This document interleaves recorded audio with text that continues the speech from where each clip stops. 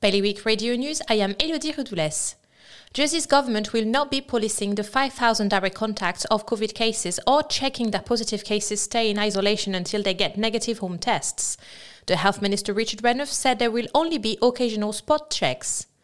The Guernsey Tourism Partnership is warning that some businesses might not survive if COVID restrictions do not ease by April. The GTP was launched last year to provide a combined voice for businesses in the tourist industry. In Jersey, an archaeological study has concluded that a prehistoric piece of pottery found in a field destined to become part of the new hospital was deliberately buried in the Bronze Age. Further work has been recommended as a condition of planning permission.